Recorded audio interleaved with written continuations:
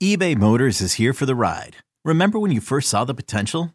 And then through some elbow grease, fresh installs, and a whole lot of love, you transformed 100,000 miles and a body full of rust into a drive that's all your own. Look to your left. Look to your right. It's official. No one's got a ride like this. There's nothing else that sounds like, feels like, or looks like the set of wheels in your garage. With over 122 million parts, you can make sure your number one ride or die stays running smoothly. So there's no limit to how far you can take it. Brake kits, turbochargers, engines, exhaust kits, roof racks, LED headlights, bumpers, whatever your baby needs, eBay Motors has it. And with eBay Guaranteed Fit, it's guaranteed to fit your ride the first time, every time, or your money back. Plus at these prices, well, you're burning rubber, not cash. Keep your ride or die alive at ebaymotors.com. Eligible items only. Exclusions apply. You could spend the weekend doing the same old whatever, or you could conquer the weekend in the all-new Hyundai Santa Fe. Visit HyundaiUSA.com for more details. Hyundai, there's joy in every journey. This episode is brought to you by Progressive Insurance. Whether you love true crime or comedy, celebrity interviews or news, you call the shots on what's in your podcast queue. And guess what? Now you can call them on your auto insurance too with the Name Your Price tool from Progressive.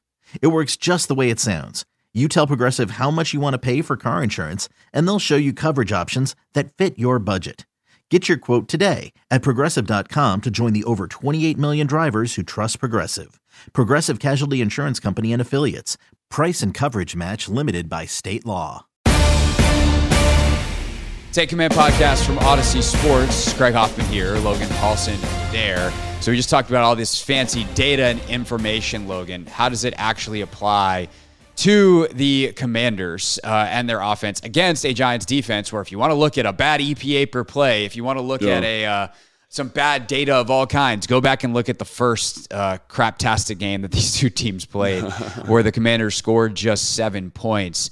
How do they attack this team differently this time? Obviously, we know they've got some changes on the offensive line. The Giants also don't have Leonard Williams. You saw him last week with Seattle, so that's helpful. Yeah. But I mean, Dallas just absolutely destroyed this Giants defense. What can the Commanders take of don'ts from their first matchup and do's from some of these other teams that have been able to put up a ton of points on New York and have a much better offensive performance on Sunday?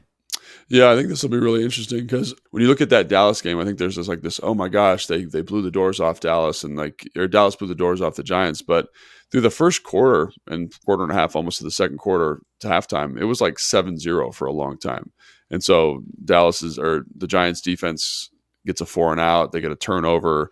It should have been 7-7, but Tommy DeVito is like not good at quarterback. So yeah. They got a turnover return to the 15-yard line of Dallas going in to score, and they couldn't get any points out of it. So I think there's this perception that obviously New York is struggling. I think that's 100% right. But when you look at the start of these games, the defense has kept them in it. And when you look at our game, the defense for sure kept them in it, right? Turnovers, lots of sacks, lots of pressures. And so that's still the defense there.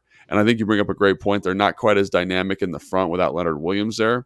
Obviously, Dexter Lawrence had 15 pressures against the New York Jets, so he's still there. You see him just making centers' lives miserable. So he's a guy you definitely got to account for. And then you got to account for Wink Martindale's scheme.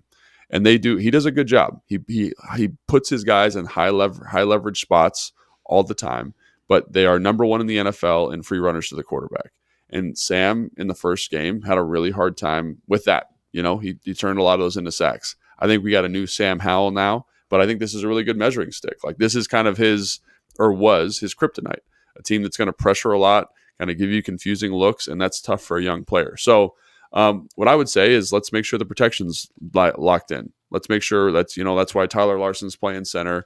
Can he get this stuff ID'd? Can we get the known rushers blocked? All those types of things. That's going to be huge. Sam, know your protection rules. Know when you're hot. Know where the ball needs to go. He did a great job of that against Seattle. Seattle brought a little bit of like 4 and 5 man pressure, simulated pressures with 4, and I thought he did a great job. So this is going to be like the varsity level of that in terms of extreme pressure looks.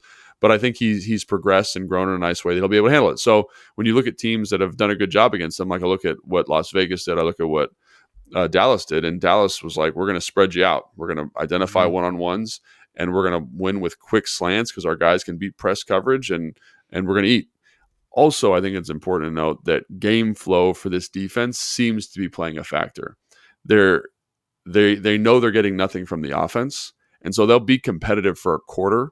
But if you can start scoring some points, there is this kind of like, oh my gosh, here we go again. There's no way we can win this game because we as a defense can't score 14 points, right? So there's a little bit of that going on when you watch them. So I think they're still a good competitive group, if that makes sense. I don't want to give them too much credit, but I would say this, it's pretty easy for almost any team in the NFL to compete for a quarter, right? Even like teams that in blowouts, like you look at the third quarter sometimes and it's 0-0 or it's 3-3 and it's like, but the final score was 48-7. So, it's about at the NFL level being able to compete for 4 quarters, and the Giants just should not be able to compete with the Commanders for 4 quarters based 100%. Off the current state of the Giants. So the Commanders better uphold their part of the bargain. And so, I guess early on in the game, it probably emotionally is easier to do that, but you got to keep going. You got to put the pedal to the metal. And the Commanders have at times done a good job of scoring early this year. So I think that's something that could be hugely beneficial if they could get an opening drive or 2 touchdowns and get up like they did on Atlanta, like they did, frankly, to start Seattle. Can you make those plays early? Because unlike those other teams that made it interesting late, the Giants are very unlikely to make it interesting. And so I guess what I'm basically saying there is like, don't let them stick around. Like, don't let them do it, right? Don't give their defense hope. Because offensively, they don't have a lot going on. Don't give their defense hope, because like if you look at the last game, we scored 7 points, right? The Commanders. And so that game flow is exactly what they want. They want to play field, like if they're going to beat us. And I was thinking about this, like what has to happen for the New York Giants to beat the Washington Commanders, just based on the talent of the roster. One is they win the field position game, right? So they get you backed up, you're punting, they're in plus field position, and they just keep you backed up. You never get anything going offensively. That's what happened in the first game, and they end up winning, right? So turnovers is another thing that allows them to stay in it, right? And this defense, they're not great. I think they're like 17th in the league in terms of takeaways or turnovers, but they do find explosive defensive plays. They get a lot of sacks, they get fumbles, they get interceptions. So don't let that happen. And if you can do that, I think the Commanders' offense is talented enough to put up 28, and if they do that, then the defense is going to quit. But if you give them hope, and it's like we're in this negative field position situation, we can't get past our own 25, we're punting a bunch, they're going to get hope and they're going to get juiced. Because if you watch the Jets game, that's essentially the game flow of the Jets game. Now, Zach Wilson is a much different player than Sam Howell, but it was 10 to 10, and they were up late. It was like it was 7 to 10 going into the overtime period. The Jets come back and kick a field goal or whatever to tie and send it overtime. But it was like right before that final drive. Yeah, it was gross, and like the defense was playing with their hair on fire. And the defense is the only thing in this game, in my opinion, after watching a lot of film of them, that keeps them in it. So offensively, what are our protection rules? Let's be consistent offensively. Let's be efficient offensively, and let's score points. Like that's really what it comes down to. Just quite literally, do your job. You should be able to. This is a little bit of a, they present an interesting dilemma from a pressure standpoint, and we saw what that can do in the first matchup. But you've seen it once. You've gotten better at handling this stuff. Let's make sure that we execute the way we know we can execute and win this football game. And you can win it with the offensive side of the football. Because if you're efficient, don't turn the football over, score a couple points, score 21 points, the game's over. Before history is written, it's played. Before it's frozen in time, it's fought one shift at a time. Before it's etched in silver, it's carved in ice. What happens next will last forever. The Stanley Cup Final on ABC and ESPN Plus begins Saturday. Right. I think this is a huge game for the receivers to bounce back. You watch what like CeeDee Lamb did, and specifically, like I'm not calling out Terry McLaurin because we don't do that. That's a silly thing that radio people do, or calling out, like, that matters. Yeah. But like, I will call attention to Terry McLaurin. You watch what CeeDee Lamb does in the Dallas game, and he just absolutely wrecks the souls of the Giants defense. And of course, like, Dak's on a heater right now. Yeah. They've got some other guys that make that a little bit easier because they've got good threats, but like, Terry's got help as well. And Sam Howell's playing his best ball of his career so far, the last 3 weeks. And I think Terry's got it. And by the way, Terry's probably a little ticked at how the Banks matchup went last time, because the kid is pretty mouthy, the rookie out of Maryland. So like, go out and wreck him. Like, go out and absolutely show that you are one of the best receivers in the NFL. And I think that it's on EB to give him those opportunities. Obviously, it's on Sam to give him those opportunities, on the O-line to protect, to get those opportunities. But we were talking earlier about some of the quick game stuff and, making sure that the right guys get involved as soon as possible. Like, I think, and Sam talked about that this week at the podium. He's like, we have to get our guys involved early. I would make sure that you have some of that quick game stuff called for Terry early. I would try to get like Jahan or Curtis, like a carry early. Curtis, obviously the carry options are unlimited because you can put him at running back if you want to. You can have him go an end around. But like, you see the reverse that Dallas throws to CeeDee Lamb and he scores on it. There's not just benefit in terms of those guys feeling involved and getting involved and finding the rhythm of the game.